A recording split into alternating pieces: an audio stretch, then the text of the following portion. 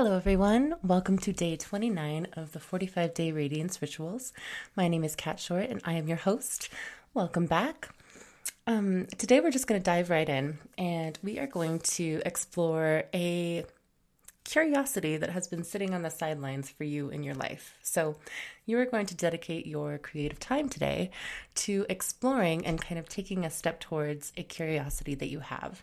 So first, I'm just going to kind of pause and mute my recording and let you write down a list of 3 to 5 things that have just been kind of calling your attention and maybe have posed some interest for you. Some examples are maybe you're interested in learning guitar, maybe you're curious about butterflies, or maybe you may want to learn a new language, or you've been thinking about trying a different kind of massage or body work.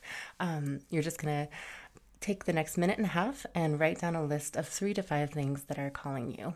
So you can start that right now.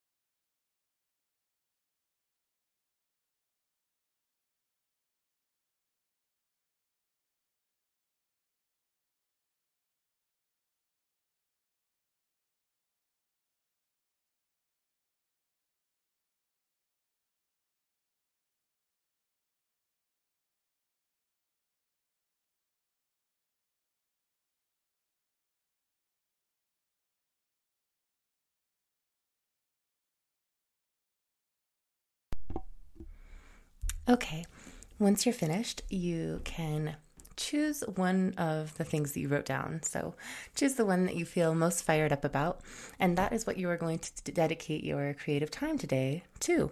You are going to take a step towards this thing, and you can research, you can get a book about it, you can look into lessons, you can just do some armchair travel and kind of explore it on the internet.